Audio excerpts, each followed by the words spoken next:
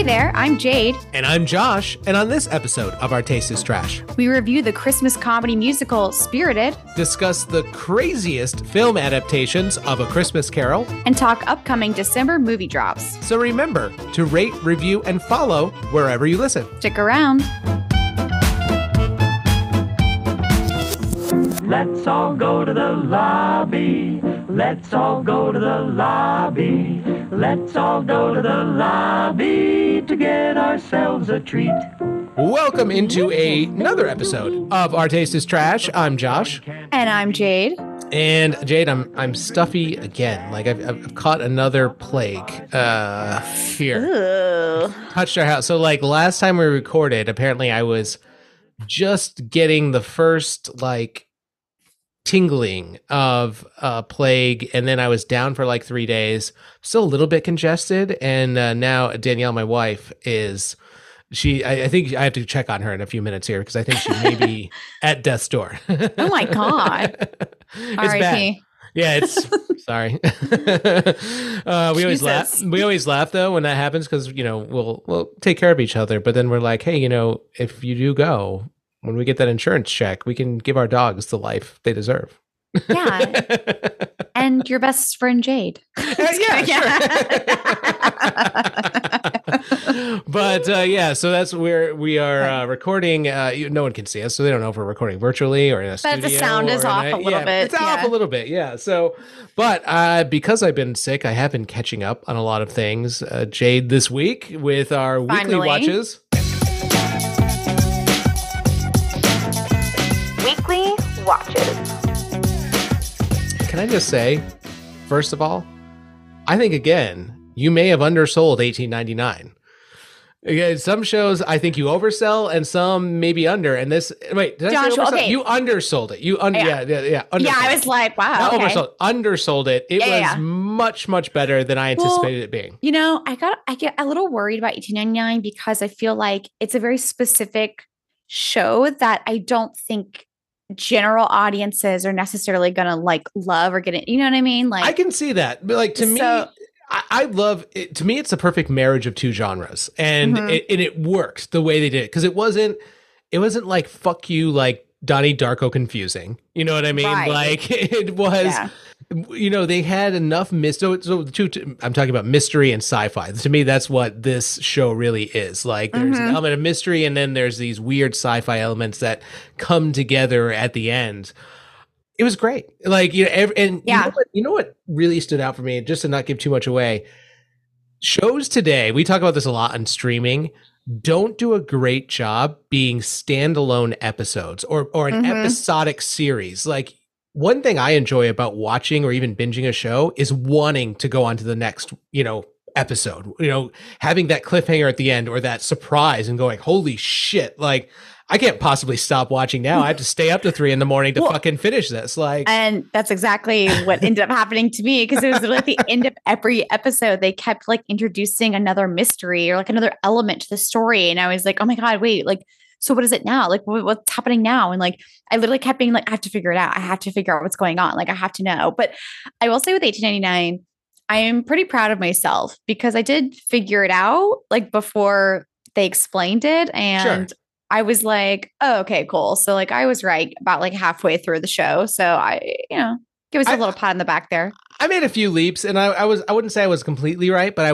would say I got 2 or 3 points right where I was like, okay, this makes sense. I'm understanding it now. And, that's what's fun about the show too, to me, is that it doesn't give too much away in the first couple episodes, but doesn't leave you in a point where you're just like, this is fucked up. I don't want to watch anymore. You're curious to see what happens next. So I think that's a double recommendation. $18.99. If you like mystery and sci-fi, definitely go watch that. Anything you've been catching up on or starting this week that's new, Jade? Yeah, so I just finished season 2 of Firefly Lane that just dropped recently. I finished that as well, Jade. Yes. What were your thoughts on this season?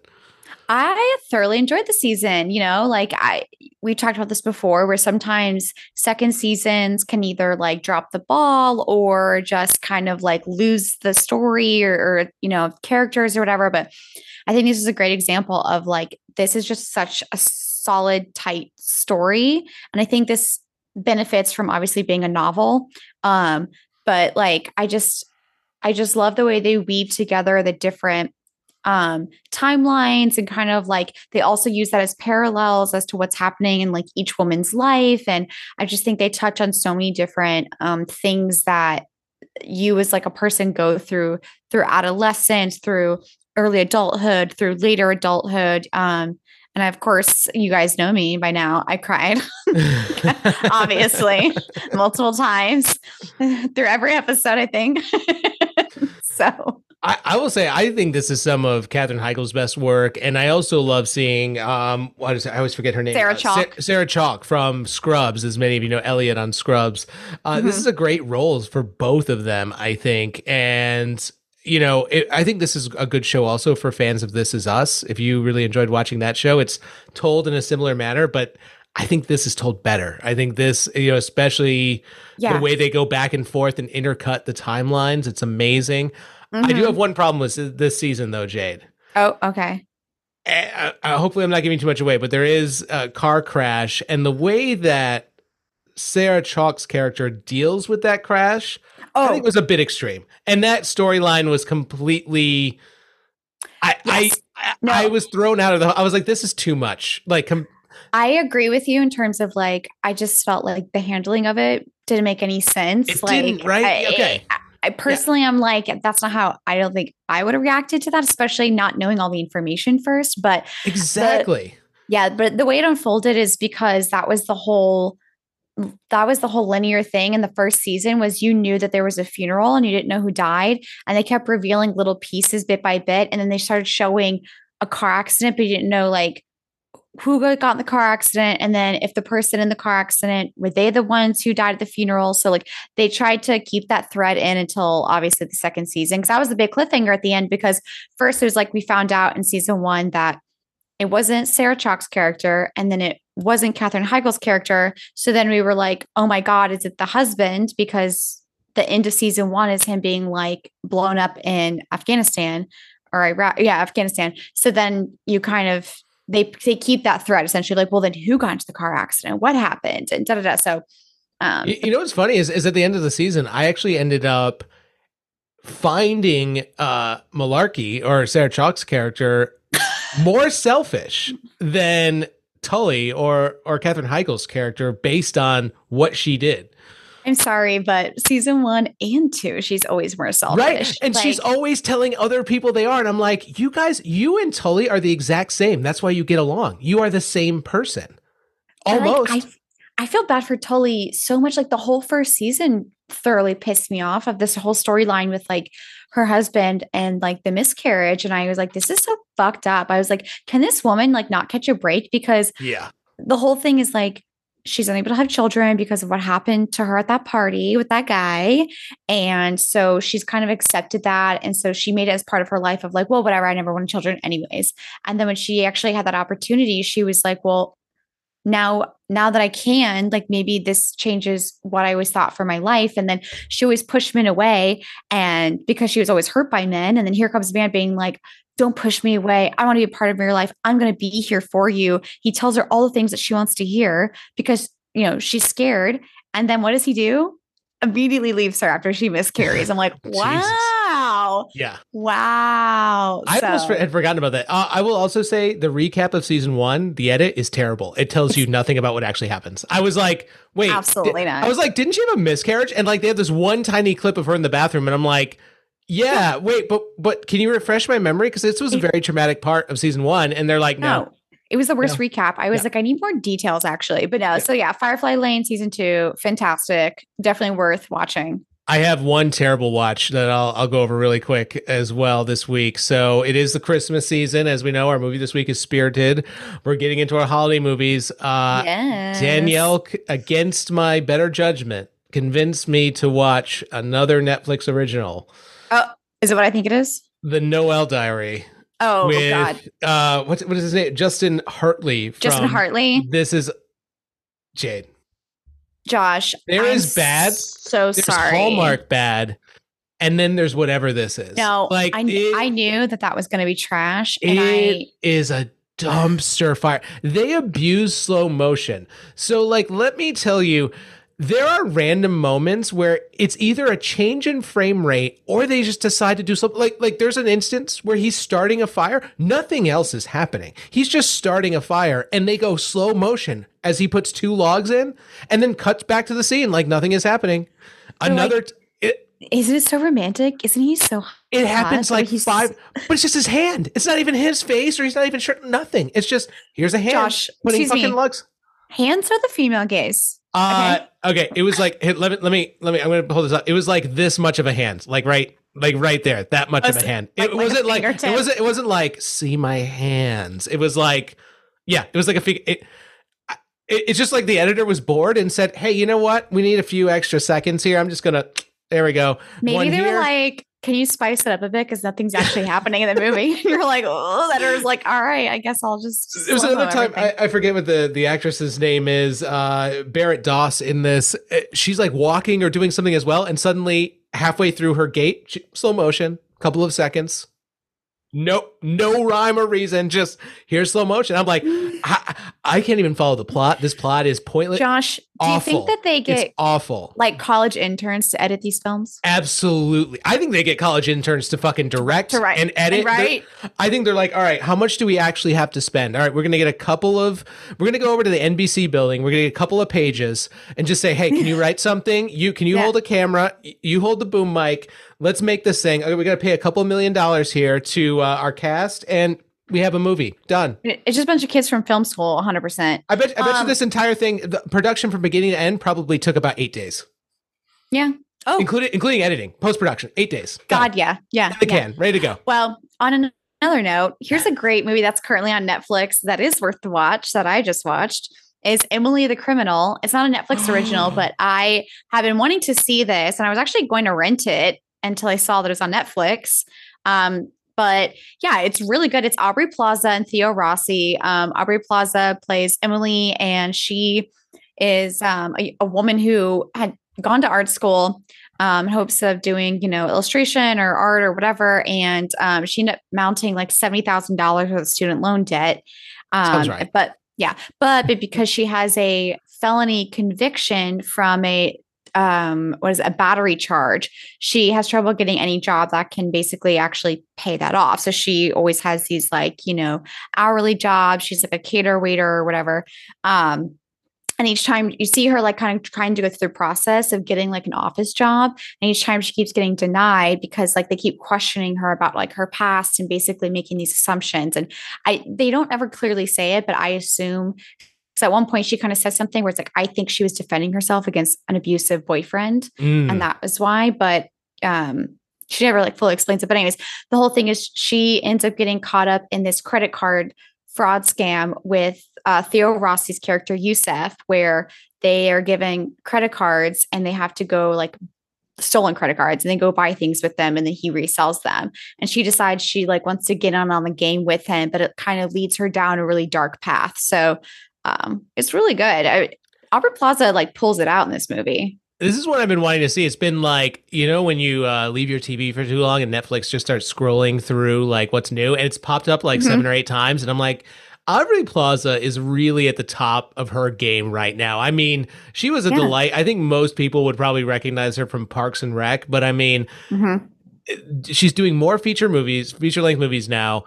White Lotus, if she doesn't get nominated for a fucking Emmy for that, I mean, something's wrong. I mean, I don't know. I'm sure there's plenty out but she should. Yeah. I mean, come on. Speaking of, Josh, one more episode left. I'm excited. I'm excited because I wasn't going to talk about any more watches, but like how I was viscerally angry in the last episode. I was like, this is just toxic bullshit that's happening right now between Aubrey Plaza's character, her couple character. It's insane. Between her and her husband. 100% Tanya's in a honey trap. Yeah. For sure. Yeah. So my prediction is that the dead people are going to be Portia and the Brit. Ooh, really? I think they're going to fight on the boat coming back because I think she's going to figure out what's happening. And I hadn't even considered Portia. I thought maybe it was what is his name? Not Aubrey Plaza and the husband, but one of the other husband, the rich guy. Oh, Cameron? I thought maybe Cameron. It could be Cameron, maybe his wife even. Well, his wife is the one who found the bodies, remember? Oh, that's right. She's the one that goes in the water. You're right. Yeah. So anyways, but yeah, it's super exciting, guys. If you're not caught up, you need to catch up now. Everyone's going to be talking about it. We're going to be talking about it. So this is honestly one of the few shows that the second season is superior. It is so good. And absolutely. This is going to keep me watching for at least probably 2 or 3 more seasons, even though it might. Especially if they keep Jennifer Coolidge. Oh, she has to be the through line. Her as whoever is making the show, thank God they didn't fire whoever the showrunners were for this, because I mean, it is a stroke of genius. Like, think about the cast that you had, all of the options that any other showrunner or producer would have used for a through line. Using Jennifer Coolidge is a fucking stroke of genius. Well, absolutely, because if you think about it, her character was so oblivious the entire first season. Yes. And like her problems they were like real, but like not really real. Yeah. You know, and so like she's kind of like, whoa, like all this is happening around me. And like that's kind of this season. I mean, this season she actually does have a very serious like plot line, but I think it's also more plausible for her too, because she has the money to be, you know, plopping around all these places. But yeah, I cannot wait for the new episode. Did you catch the line where she said, is reference to season 1, where she goes, I should have just started that spa with the poor the poor women. Yes. I was like, that poor woman. Yes, you should have. You're a terrible person. You're a terrible, terrible person. Yeah. Oh my God. I literally died. I was like, I cannot call back right now. But so Jade, obviously, you know, again, our movie this week is Spirited, which stars Ryan Reynolds and Will Ferrell. And we were going to discuss maybe some of our favorite Christmas Carol movies. And Jade, when I started making my list, I can only come up with like 1 or 2. And I was like, well, maybe if I go look at a list of like how many adaptations there are, that'll jog my memory. There are so many. And there are some versions I now want to go hunt down, both TV and movie, that are absolutely off the just out of this fucking world, insane. And I would love to see some of them. So absolutely. Before we dive into the crazy list, you know, maybe what are 1 or 2 of your favorite adaptations of A Christmas Carol in terms of movies? So top of my list is actually Ghost of Girlfriends Past with Jennifer Gardner and Matthew McConaughey. And I just feel like this is actually like a really clever adaptation because it's about relationships rather than specifically being like just a better person in general. And I also love like Emma Stone in this movie, who plays, I think, kind of the Jacob Marley character. Maybe she's passed, but either way, I just love like this idea, like taking him down, like relationship, you know, like lane, and seeing all like what he's done in the past and like how he's screwing people over in the present and how he's basically going to end up like old and miserable and alone. It's a classic. And I think it's just, it's actually a really fun adaptation of A Christmas Carol. See, I think at least the one I remember, as far as my favorite, I think the one I've just probably watched the most is the 1984 adaptation of A Christmas Carol, because I was more into watching the classic story. And this is, many people may or may not know, starred George C. Scott, which most people would probably know him from either Dr. Strangelove or from Patton, where he won an Oscar. So, okay. He did, yeah. I was like, wait, I had to look that up. I was like, I'm pretty sure he won an Oscar for Patton, but I think that's probably my favorite version. This might kill you, Jade, but you know, I think another adaptation that we think about is Bill Murray's Scrooged. Yep. I actually can't get into that movie. I don't know what it is. I love Bill Murray. It's just like not my thing. I don't know what it is about that film where I've tried to watch it and I'm like, it's all right. Like, it's okay. Yeah, I get it. I think that's like a very popular one that people always talk about for like A Christmas Carol, because I think it was kind of like the first like really modern updated version. And it was always on TV. Like, if you remember, it was always on a TV channel on cable. It still is. You best believe they're playing it for like or not ABC Family, but Freeform's 25 Days of Christmas. I wonder if like Bill Murray still gets those checks from Scrooge, like in the mail, like however much those are now. You know, he does. 100% does, because that was back when you could actually get residuals, you know, and shit like that. Like, damn, that was a time. I would like to know, you know, from some of those actors like Bill Murray, like what's the craziest movie or TV show that they've done that they're still cashing in on residuals? You know what I mean? Like some random fucking thing, you know? I mean, that would be amazing to hear about. Well, and it's funny because like the way residuals work is like over time they reduce. So it's like you could literally get a check for like 50 cents. That's your residual. And I'll take it. Whatever. Like, you know what I mean? Like money's money. Can we dive into some of these crazy adaptations, Jade? Because oh my God. Yeah. I didn't even know. I'm going to start off with what I think is something that I'm going to go hunt down on the internet somewhere. So I was a Lucy Lawless fan back in the 90s with Xena Warrior Princess. I actually liked watching that more than Hercules. Oh, 100%. 100% it was better. Like, and it's still fucking classic. I've never seen this, but apparently they did a episode called A Solstice Carol. And essentially what I'm being told is it's a pagan spin on A Christmas Tale that's Xena teams up with Santa Claus in pre-Christian times and went by the name Centocles. No. Yeah, this sounds I'm in. Like, I want to know exactly what this is. It has all these different. How does that work? They said they have they're celebrating winter solstice with stockings, pine trees, ornaments. She gets the help of Gabriel, her sidekick, who, let's face it, they didn't say this in the 90s, but that was her lesbian lover sidekick. We all knew that. Obviously. Right? We all knew that. Together. They did the same thing in Hercules. How did we just think that was his sidekick friend? That was obviously, again, Hercules' lover. Right? Yeah. For sure. Right? Right? Yeah. I just madness. But what about, are there any other crazy ones that you have seen? One more. Did you know there was a William Shatner Christmas Carol on the Hallmark Channel that they made in 2003? Oh, I absolutely do. You mean Shatner? Yeah. Did I say Shatner? What did I say? I said Shatler. Shatner. I'm stuffy, Jade. I can't get words out right now. But yeah, no, I haven't actually seen it, but I do remember when they were promoting it, and I was just like, Jesus Christ, what? William Shatner will literally do anything for a paycheck. This is advertised as a classic Christmas story for a changing world. It instead demonizes a woman for caring more about her career than her boyfriend. Classic. It just sounds. Tori Spelling stars in that. Well, that checks out. Wait, who is that? Is that Webster? No, that's Gary Coleman. Oh yeah, Gary Coleman also in this. Damn. Okay. All right. Right? Yeah. Fucking crazy.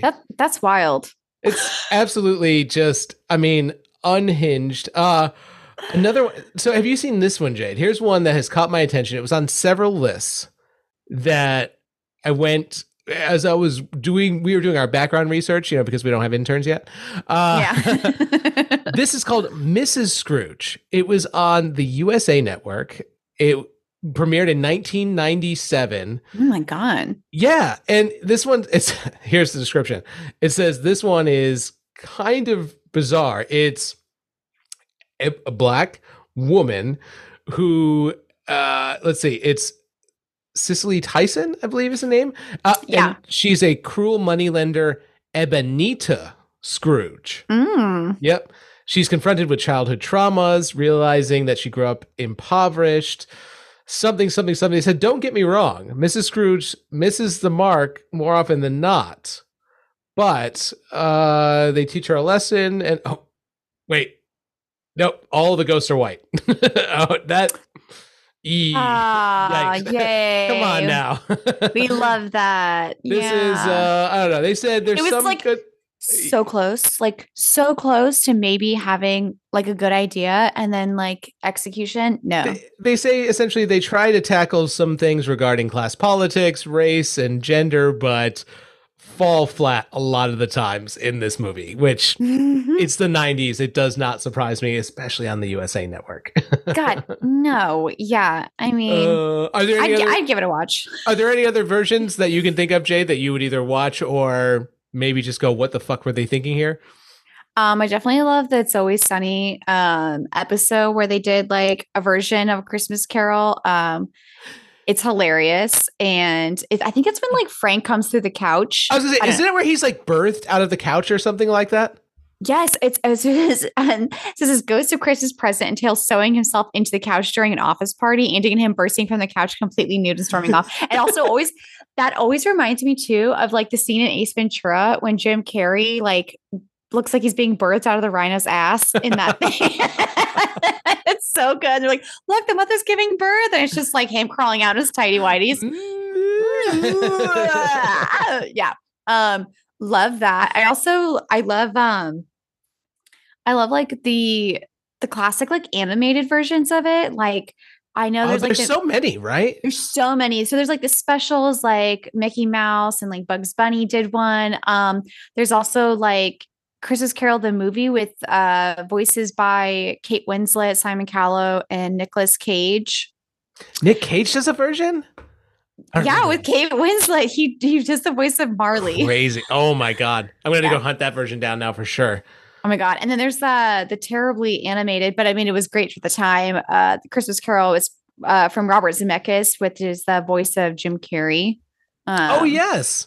Yeah. That was like early 2000s. Early 2000s, right? That was kind of around, wasn't it a few years after The Grinch? Yeah. It was. Yeah. Cause I remember it was like, oh, he's just doing another Christmas movie. Yeah. But, and then I think the one that also for me, like, I think how you said the 1980 something version of Christmas Carol was one that you always recognize for me. Like the one that I always think of as like the classic Christmas Carol, I believe it was like 1974 or something. It's with Albert Finney. Oh yes, I know exactly. Isn't that the one? They have like an over the top like Christmas present, right? He's like all decked out. That's like just like in Spirited when he does like the traditional like Ghost of Christmas Present. Like that's what this is. Like this one I think is like very close to the actual like book of A Christmas Carol. So like it's 1970. It was the year, but I remember watching this all the time as a kid. And like this is like in my head like what I always thought of when I thought of Christmas Carol. But Josh, did you know that A Christmas Carol wasn't even a freaking book? It was I'm so glad. It's a periodical. Because I this is one of my things too, because not an English major like you, Jade, but still someone who likes to read and loves literature. And I'm like, this was never meant to be a fucking book. The only reason this fucking story is as long as it is because Charles Dickens was being fucking paid by the page to publish it in a newspaper over multiple publications. So he got paid to add in all this. Let's face it, there's a lot of fucking filler in A Christmas Christmas Carol when you actually fucking read it. There's a lot. Yeah, of course. Yeah, because it was never meant to be this like thought out like full length novel. It was just like, hey, I want to get paid money to tell this fucking story of redemption about a rich guy, like whatever. You know, he's like, I'm just putting food on the table over here.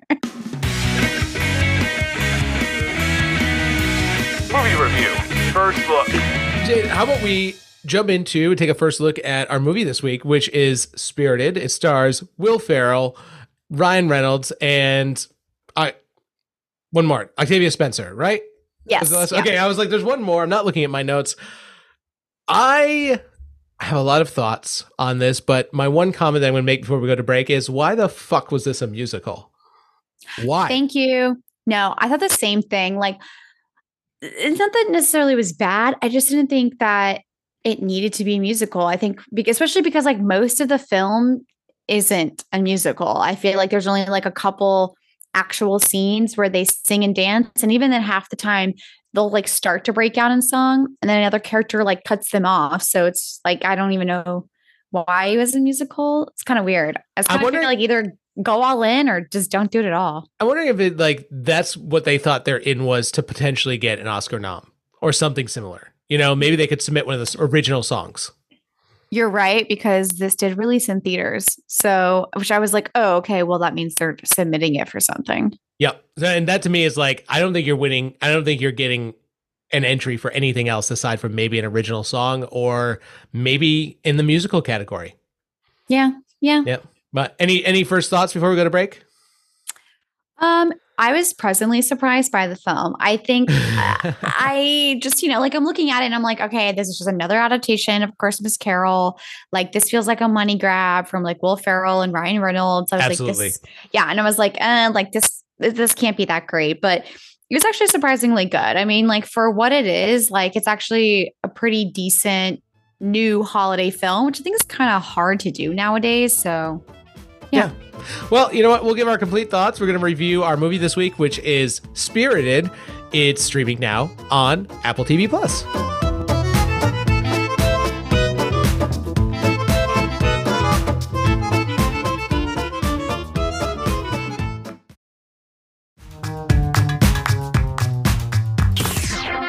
And now, our feature presentation. On a bitter, cold Christmas Eve, one dark soul is selected for redemption by the ghosts of Christmas past, present, and yet to come. A tradition that continues to this very night. Like A Christmas Carol? Yes, if you would just let me get this out. Sit. So out of all the people on the planet, murderers, people who do gender reveal parties, I'm the guy you're gonna haunt. You know what? Forget it.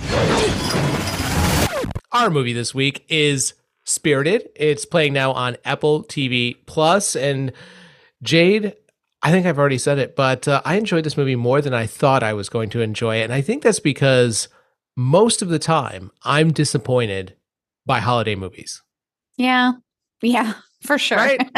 Like more times than not. Yeah, I mean, it's just because they're pretty generic. I feel like a lot of times movies will just try to use Christmas as like the backdrop to a regular film and they call it a Christmas movie. And I'm like, is it though? Is it? Well, Jade, for those who maybe haven't, I mean, there's been a lot of advertising for this film. I feel like I've seen the trailer everywhere, but for those who haven't maybe heard of it yet, what's a good description for folks? So this is actually from the trailer. Imagine Charles Dickens' heartwarming tale of Scrooge visited by 4 ghosts on Christmas Eve, but funnier, and with Will Ferrell, Ryan Reynolds, and Octavia Spencer. Also, huge musical numbers. Okay, we're asking a lot, but maybe just watch the trailer. It was so funny. That's what was like listed on, if you go and watch this on Apple TV Plus, that is literally their description. Movie, which is great. Like that half sold me on the movie right there. But yes, because the one on IMDb is like basically like a musical version of Charles Dickens's Christmas Carol. Boring. And you're like, wow. Okay. Got it. I'll say, let's start with the trash, because I do have a few issues with this movie. The number one, I've already said it.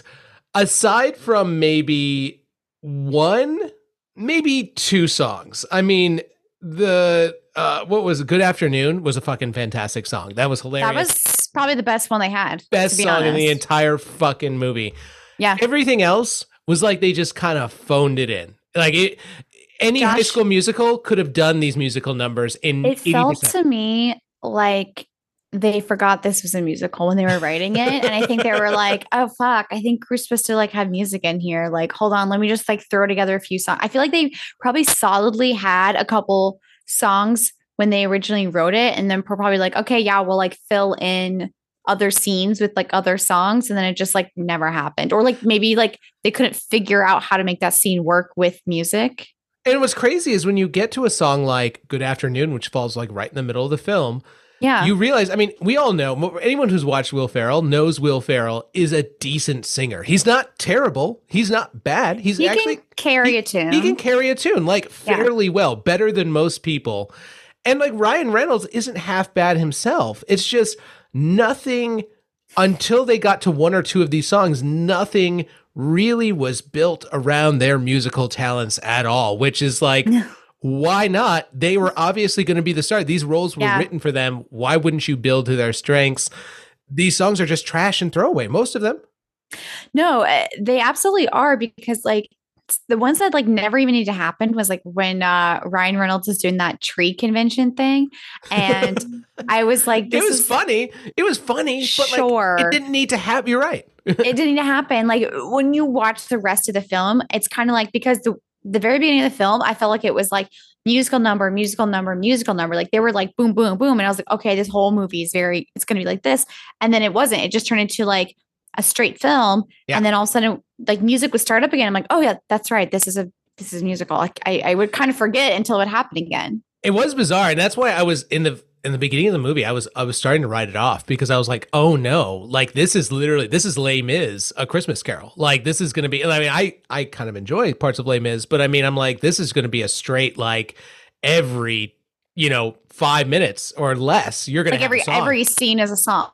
Yeah, exactly. That's what I thought it was going to be. And then it didn't, you're right. It just kind of, at one point it was like they forgot they were a musical. Yeah, that's what I'm saying. Like I just was like, because I forgot, and which is a good thing because I preferred it this way. If it was songs for every scene, I would have checked out real quick. I will say, as a person who enjoys musicals, I actually like, especially when you're doing film adaptations, when you maybe have 5 to 10 songs in a 2-hour movie. Like that's great, because you get enough time to do those musical numbers, do them well, but then also tell an actual story and have film elements. You know who did it well that we watched recently was Cyrano. Oh, you're right. I did. Yeah. Yeah. I felt agree. like that was a decent amount of like doing straight scenes and then switching into music. Yeah. And I will say that nearly every song in Cyrano was really there for a reason and really good. Yeah. They actually told a story with their songs. That was the other thing too that I noticed about this is like, even though like some of the songs are good, they weren't really moving the story along, or they weren't telling another story with the song. It was just kind of adding to what we already knew, what was happening in the scene. Like, you know what I mean? Like it wasn't pushing forward the scene. Do you think this is a musical primarily so that they can try and get nominated for an Oscar? Because I don't think they're getting nominated for anything else aside from original song or maybe an entry into the musical category. Yeah. It would be for like Oscar. I could see them maybe getting a Golden Globe for a musical category. That's true. But because just for performance alone, I could see this getting a nom just so that you could get Will Ferrell and Ryan Reynolds on an Oscar stage performing Good Afternoon. Right? Of course. Yeah. No, I completely agree, because I think too, had they not made it a musical, I think this would have maybe fallen through the cracks a little bit, because it's, just another like holiday movie. And I think they're like, oh, well, we're going to have like original Christmas songs now, because you can sell the songs separately as well, right? To listen to. So it's like another revenue stream, another way to like push the advertising of it and stuff like that. So I don't know. I mean, preferably I would have enjoyed it not being a musical, because else would have been 30 minutes fucking shorter. I don't know why this is a 2-hour long movie, but Was that actually in your trash category? Because I actually felt, even for a 2-hour movie, that this moved along fairly well. Like the story absolutely ended at the 1:30 mark, and I don't know why it kept going. You are there is an ending where it could have. I thought it was over, and then I looked and I did a little click, and I was like, oh, it's 20 minutes. Like what? Yeah, I literally did that. I was like, cool, we're about to, because I always like to check the time at the end, because I'm like, oh, like we're about to end, right? And then it was like another like 20, 25 minutes. And I was like, I'm sorry, what more do you have to fucking say? Like the movie is over. It's over. So, and that's the other kind of trash for me is like the runtime. Understandably, now with this being a musical, like that's going to add into your time. But I think had they just cut out some unnecessary songs and some unnecessary scenes, especially at the end, I think this just could have been a little bit tighter. I think for a Christmas movie too, like I think you want it to be about 90 minutes, because I think that's like the average time span. I think too, like if you want kids to be watching it, if you're watching it with your family or like elderly people, like if I'm watching it with my grandma, 90 minutes. No, I agree. I agree. There was, like you said, I think I remember the scene exactly where I was like, oh, wow, this is wrapping up. Like, we're almost there. And I was like, oh, wait, what? Yeah, it was at the ice skating rink. Yeah. Like, I thought everything was being tied up at the ice skating rink. I was like, oh, okay, cool. We're getting there. We're ending. Yep. And then I kept going. And I was like, well, what do we have to talk about? What are we doing? Yeah, it's done. Any other trash? For me, I just felt like I wish there was like a little bit tighter on like explaining. I don't know. I just feel like, because obviously he's Christmas present and he's with him the entire time. So we don't really get anything from past and anything from yet to come. And I just kind of wish that was done a little bit better. Like, I mean, yet to come, I can understand. Cause like, that's always a throw. We know what yet to come's going to do. He's going to point at your fucking grave and all the horrible things that are going to happen. And like, which they make fun of. Yeah. But you're right. We didn't get a lot into his past, or I don't feel like we got enough from, I forget her name I'm forgetting everyone's fucking name today. I'm sick, but like, the actress who plays Christmas Present, I've seen her, I think in a couple of different shows. Sunita Mani. Yes. Who plays Past. Like, she's great. She had great lines. I love that they basically made them hook up. And then she was like, oh, I actually can't be around him now. And like, that was their excuse for making Will Ferrell spend the rest of the movie with him. But yeah, like, it was kind of a power. Like, we powered through everything. We powered through his past. We powered through his present. I don't feel like we actually did get deep enough. They gave us like that one hospital scene and then the one scene with his mother. And that was kind of it to explain him and why he is the way that he is. And then we just get that one little sad glimpse of like the future, which kind of has to do with him, but like not really. It's more like what his niece does. So I'm like, yeah. Which, by the way, fucking dark, my guy. When he was like, are we going to do Oppo research? Or his assistant was like, we're going to do Oppo research on an 8th grader? And he goes, yes. On a 13-year-old. Like, absolutely. And then when he spells it out, I'm like, actually, you're right. That's a great idea. Oh my God. But like, listen, I literally wrote in my notes after they do the initial scene when she sends the text and everyone's writing all that shit. And I was like, this kid's going to kill himself. And then Jade, I didn't believe that that's where they went. I was like, did this kid kill himself? I was like, no. I was like, that's too dark. No, Josh, I literally was like, because I wrote that in my notes. I was like, because that was my first thought was like, oh my God, this kid's going to like kill himself over this shit. Jesus and I wrote it Christ. Like a dick. I wrote it kind of half jokingly. And then like literally they show a funeral and I was like, oh my God. I was like, wow. But you know what was weird about the funeral? Like, why was it in like a weird alleyway on a set of steps? Like, did he throw himself off a building? Like, I don't understand what happened. I think that was the school. Oh, okay. It was just weird. I was like, this is so bizarre where this memorial is. It took me a minute to understand that he died because I was like, I don't understand what's happening here. It was like uber dark. And like I said, it was weird because it was more to do with his, like, it's a consequence of his action, basically pulling up that information and then handing it to a teenager to be responsible for posting.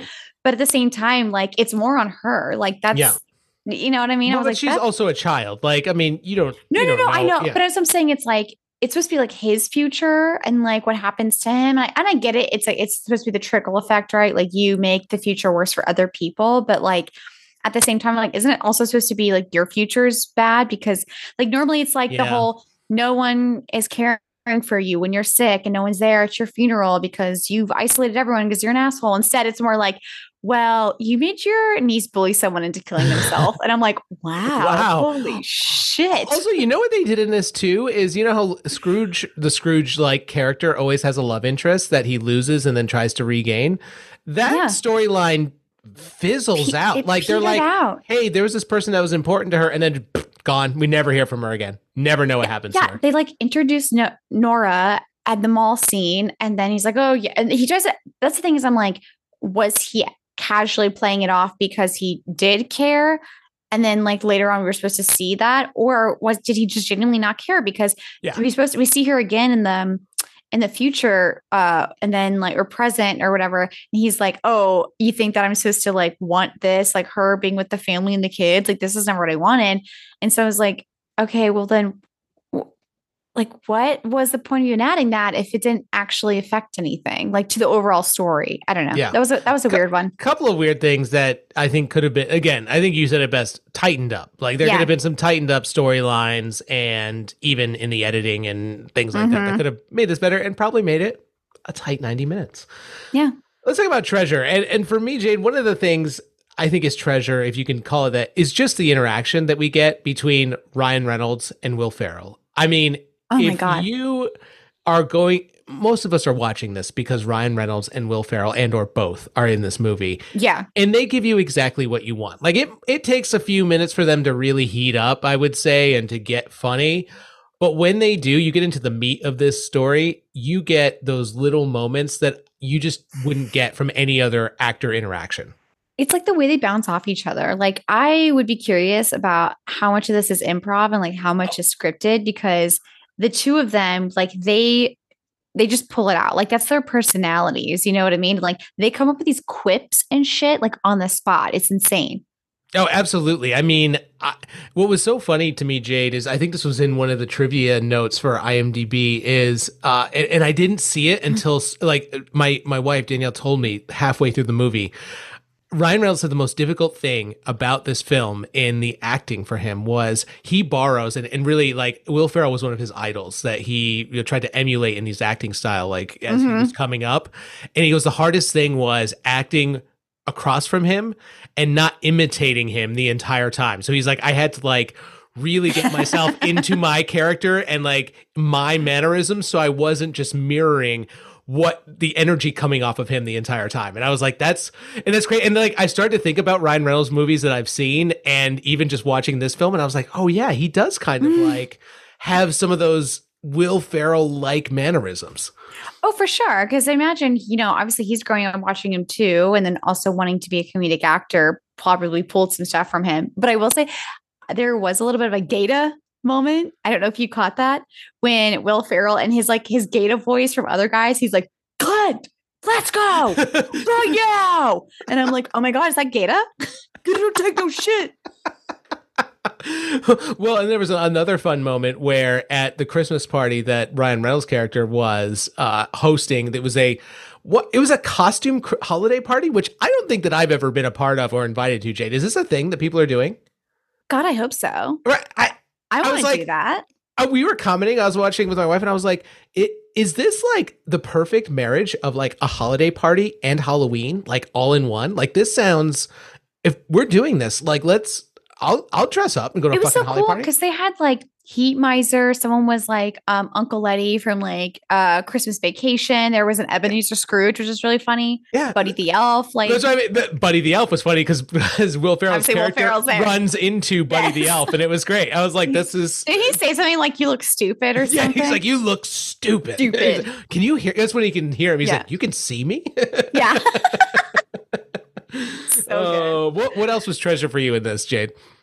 I think the kind of original spin they took on it, the fact that it's not just like these 4 ghosts that are doing it, it's like an entire like organization. And I like that there's like this whole like office setting, and the HR lady was absolutely hilarious. And I also just, and so it's interesting too, because they talk about how like they pick one person, they do like a whole year research on them to figure out what's going to make them change their ways based on things that they're in their past, present, and future.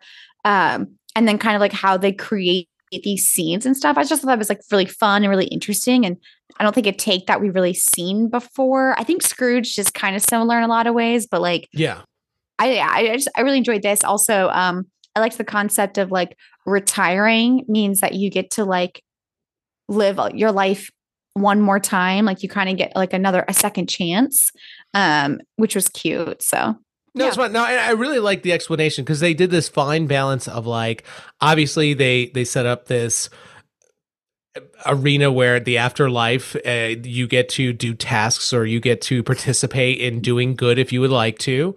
Right. And also that, these are not hauntings necessarily. They are, but they literally set up simulations. So that's how their explanation is for these quote dreams, is that they're moving these people around in these perfect simulations, almost like, virtual reality or a theatrical set, which is, it's fun. Like, it's a fun explanation because Ryan Reynolds, obviously, who is, I'm sure, had a very heavy hand in the producing and in a lot of other elements of this film. It's very tongue in cheek in many of the moments that I think only Ryan Reynolds at this moment is able to deliver to an audience, I think, of our age, really. I mean, so many things that were just like, that's fun. Like, I'd be thinking something, I'm like, that's really funny. Even random cameos. I think right now, Ryan Reynolds might be one of a handful of people that is just the king of cameos. Oh my God. Yes. Judi Dench being in this movie, fucking hilarious. Like, for 2 seconds, and it was hilarious. Yeah. It was, well, and it's so great because it was a cameo too that, one, they called themselves out for, and then two, like, it made sense because since these dreams or these like sequences are like created by them, it's almost like you could imagine as someone was like, I'm just going to like throw Judi Dench into this like dream because I want to, like, you know what I mean? So like, it also weirdly made sense. And I was like, that's kind of genius, to be honest. Like, yeah, I just, sorry, go ahead. No. That's what I was going to say. I was going to move on to the next topic unless you had anything else. Oh, no, that's it. Yeah, so, I mean, best performance, usually we talk about this, but I mean, really, for me, Jade, unless you have something different, it's a tie between Will Ferrell and Ryan Reynolds. I mean, it's... Yeah, that was exactly. I was like, I don't think I could choose either one. I think because, number one, they both share the same amount of screen time. So it's not like one of them is the lead. And I think the two of them together, they're like this electric energy, Yeah, I want to get into the quotes, and I'm going to start off with one of my favorites because we love finding Tampa quotes, and we only had to go about 8 minutes into this film to find your Tampa quote. And I'm gonna paraphrase. This is the character that the HR lady plays, and she's talking to Will Ferrell about potentially him retiring and starting a life. And she mentions, she goes, you know what? I miss drinking. I used to go so hard with my girls back in Tampa. We were crazy. We saw a cruise ship one time. And I was like, fucking, of course that would be the reference to Tampa. Yeah, absolutely. It's funny though, because as soon as she said that, I was like, that actually could happen because not like big cruise liner like Carnival. It was the dinner ship. We all know it was the dinner ship. Yeah. But I was gonna say there's like these like mini cruises that we have that go along like the bay and the river called like Starship Cruise. And I was like, I could totally see someone stealing a Starship Cruise. Jade, if Florida man or Florida woman like showed up in the Tampa Bay Times and said they stole the dinner cruise, no surprise. I would Josh, have not even... somehow at my workplace, I got subscribed to get notifications to my Mac from Tampa Bay Times. So their headlines just pop onto my screen. And let me just tell you, they are fucking wild. The headlines that I read in a day, I'm like, what? And then, but it's like, I don't even blink. I'm like, Florida. It's Florida. It's fine. That checks out. Yeah. Yeah, no, I absolutely loved that. I love too when Will Ferrell meets Ryan Reynolds' character for the first time, and he goes to describe him, he's like the perfect combination of Mussolini and Seacrest. And I was like, that is the best description I've ever heard. One of other favorite lines here is actually from Ryan Reynolds, and he's questioning Jacob, or he's going, wait a minute. So out of all the bad people in the world, murderers, rapists, people who have gender reveal parties, I'm the person that you picked to redeem. Oh my God. Yes. Well, I was laughing so hard at that because I'm like, that's exactly my response. I'd be like, I'm a terrible person, but like, what about like these like serial killers? Like, I don't know. Like, I think I'm like not that bad. But Jacob Marley's just like, we can't redeem everyone. I feel like you and I are on somewhat the same level if it came to this. Like, I feel like I would be freaked out for the first maybe like 10 seconds. And I'd be like, wait a minute. Oh my God. Did I eat something terrible, or like what is happening right now? Nothing felt more accurate to me when Marley's like, he says, "Fill my chain," and then Ryan Reynolds is like, "Ew, can I not?" Can I not? And I'm like, I'm like, that for sure would be me. I'm like, I'm sorry. I don't want to touch your chain. I don't know what's happening. Well, I love that's when he like almost finally gives up. He's like, could you just let me finish my bit here? And I'm like, I think at that point I'd just be like, no, do your thing. Sorry. I apologize. Just do your thing. Go ahead. Continue. Yeah, no, it's exactly how I would have handled it too. Like, but just the part where like my wife said this was me, where like Ryan Reynolds, like every like maybe 10 seconds, he's like, I have just another question. Just yes. What? And I was like, that's fucking me. I'd be like, wait, Josh, I'm confused by the storyline. Could you? I literally wrote that in my notes. I was like, every time he pauses him, I was like, that's Josh. That's Josh. For sure. Excuse me. Like, this is why I feel like if I was ever kidnapped or like held for ransom or terrorist, I'd be killed immediately, probably, because they'd be like, all right, you're here for it. I'd be like, I have 2 or 3 questions. Just real quick. Sir, where are the bathrooms? That's what you're worried about? Yes. John, no, stop. Thank you, because my first question would be like, where do I pee? And like, also I'd be like, guys, I just want you to know, like, if I don't pee, I could get a UTI. If I get a UTI, I'm less valuable. Like we got to handle the situation. Like, it is what it is. I would never make it through a haunting or a terrorist situation or anything. I'd never make it. Absolutely not. But yeah, no, I love too, like when, Judi Dench like runs by, and after they're like, wait, is that Dame Judi Dench? And then one of them was like, I loved her in Chocolat. It's Chocolat. It's Chocolat. Chocolat. By the way, also one of my like favorite movies of all time. That movie is fucking great. Johnny Depp that's his best movie. Like, underrated in that film. I don't think people absolutely like know that movie well enough of like a Johnny Depp movie. There are like 2 movies that I will watch, maybe 3, like any time that they're on, even if they're on with commercials, like Chocolat, Annie Hall, and Casino. Like, those are the 3 for me. I'll watch those movies anytime. Like, it's great. Like, love those movies.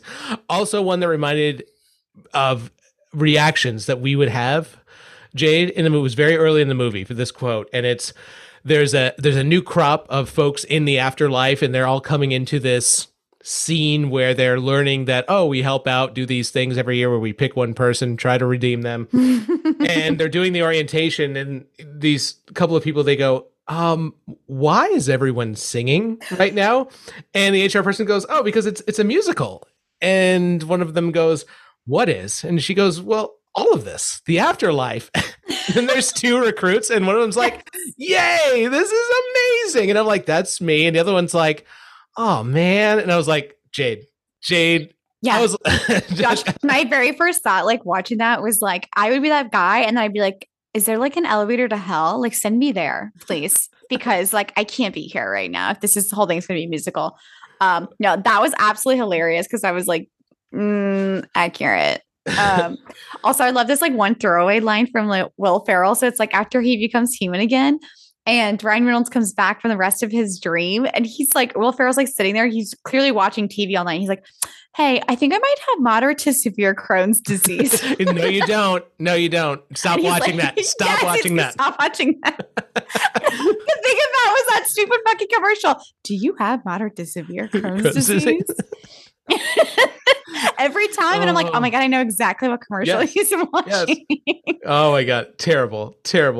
Also, I would ask this, but I think we're both in agreement. I was gonna say favorite song, but it has to be the Good Afternoon song, right? I mean, that's the best song in this whole fucking movie. It is. I literally couldn't tell you a lyric from any of the other songs except for Good Afternoon. I mean, Good Afternoon was incredible. I also loved their little tap dancing moment. Like, I love when Ryan Reynolds is like, he's like, tap is new for me. It's a very expressive medium. And like, but like, oh my God, the way it's basically just saying like, fuck off to everyone. Yeah. Oh, the best. I like it too, because like, they're like, and Will Ferrell and Ryan Reynolds are like vibing at the point. They're like, where did you get that one part from? Did you? Yes. He's like, I was just going with it. And then the people, they joined in, and it just, it kind of just got away from itself there for a minute. Yeah. Oh my God. Yeah. That was such a great moment. And now it also makes me kind of like want to start using that as like a way to say like, fuck off. Of like, good afternoon. I hope it catches on. I hope it fucking catches on. Like, I do too. Yeah. Jade, any last anecdotes or fun facts before we give our rating? I thought it was interesting because I guess there wasn't like an article or not an article, but you like an interview where like Will Ferrell and Ryan Reynolds had said that they had always wanted to work together. And it's funny because they actually were in a movie together, but I'm assuming they don't have any scenes. I haven't watched this movie in a really long time, but do you remember Dick from 1999 with Kirsten Dunst? Oh, what? Yeah. I mean, I Where it's remember it, but I couldn't tell you the whole plot, but I do remember like the I think advertising. It's like Kirsten Dunst, and then I forget the other actress who's in it, but like they played like interns at the White House with Nixon, and they end up overhearing the Watergate scandal, like essentially in their like deep throat. And I think Will Ferrell plays the journalist, but Ryan Reynolds has like a small role in it as well. So I just thought it was funny that they did actually start a movie together, but never had any scenes together. So this is like their first official film together. Interesting. I did not know that. That's a deep cut. I know, right? Trivia. When anyone goes to trivia, you can be like, actually, the first movie, Will Ferrell and Ryan Reynolds, it was Dick. It was Dick. So where do you rate this movie, though, Jade? Out of our we have 5 ratings, and maybe we haven't gone over those in a while. So we have our treasure, which is the top of the top. We have our gem that was like, it was good, not quite a treasure, but probably watch it again. Our shelf, which is, right there. If you had a DVD collection still, instead of everything being virtual, you'd stick it there and, you watch it once every 10 or 15 years. And then, you have your, you have your trash, which there's a place for that. And then just fucking raging dumpster fire. Yeah. Yeah. So this for me, funny enough, even though I said really good things about it as a shelf, I don't think I'll be watching this next Christmas season. Like, you know what I mean? See, I think for me, because it's better. It's cone. I think this is a gem for me because this is something. Well, I don't know if I would actually sit down and watch it as closely as I did right now. I could add this to my Rolodex. Do people say Rolodex? People don't say Rolodex. Well, so that's why it's a shelf for me. I feel like... I could put this in the same category as Elf, where like I enjoy watching Elf in the background while like things are going on at Christmas. But Elf is a shelf for me too. Oh, really? Wow. Yeah. That's bold. Elf is not aging as well. I think we've mentioned this on the show before. Like to me, Elf is not aging as well. It's funnier to talk about than it is to watch. It's funnier to quote than it is to sit and watch. I know that for a fact because 30 minutes of the movie are boring.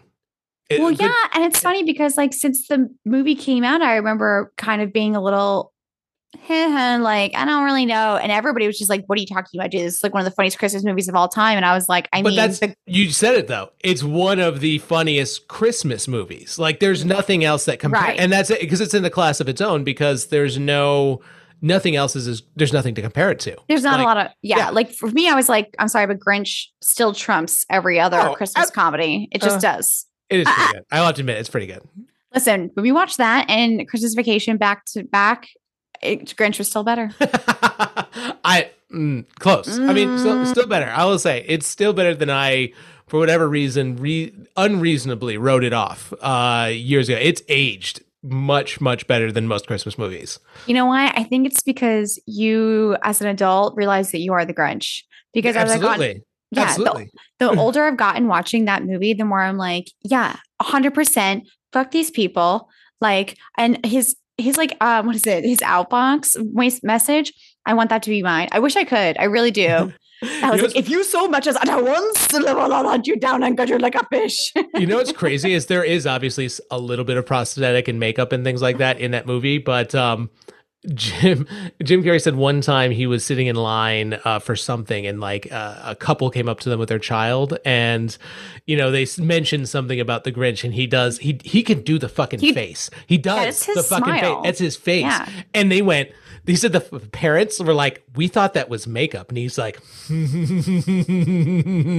I was like, it's creepy. I think you can see him doing Ace Ventura. Yeah. Like prior to that. Yeah. It's insane. But anyway, so this movie is a shelf for me personally. Gem for me, but you know what? I think it's one that we would both at least recommend more so than a lot of the other Christmas movies we have watched. So definitely watch this, not the Christmas Story sequel. Absolutely. Yes. Yeah. We're not even going to talk about that. I'm not watching that. So don't. I can tell you without watching it, it's going to be horrible. Anyway, Spirited. It's on Apple TV Plus. Give it a try. I told you, the guy is a level 20 Benjamin Dickens. Come on, I can take this guy. I'm your ghost of Christmas present. La la la la. I'm not watching your dramatic re-encrapment. Hey, I'm haunting you. You can't just run away from me when I'm haunting you. Hello? I believe he can be a positive force for mankind. And he's got his hands all over everything. Yeah, I wish. Maud, are you texting HR? No. People don't change. We got a runner! That's just fun to watch. I'm here to change him to being a more positive force for humanity. Clint. Yeah. And once again, our movie was Spirited. You can watch that on Apple TV Plus. And if you need more reason to get Apple TV Plus, not that they're paying us for this, but I'll say the reason I've kept them around, Jade, is because of wow, I almost said like Ted Mosby, and I'm like, that's not right. Ted Lasso. Wow. There we go. Ted Lasso. Fantastic. Can't wait for the next season. Also, Severance is one of my favorite shows, period, this year. I mean, oh yeah, Severance is incredible. Yeah, Ted Lasso. I am loving Mythic Quest. I also like Home Before Dark. Ooh, what is that? I told you about this before. It's about the young girl who their family moves from New York back to their old hometown. And I think in like, oh, that's right, Seattle. Yeah, and then she uncovers like the mystery of her father's childhood best friend, like who went missing. Nice. Yeah, I think that's probably on my list. Though you know what is it?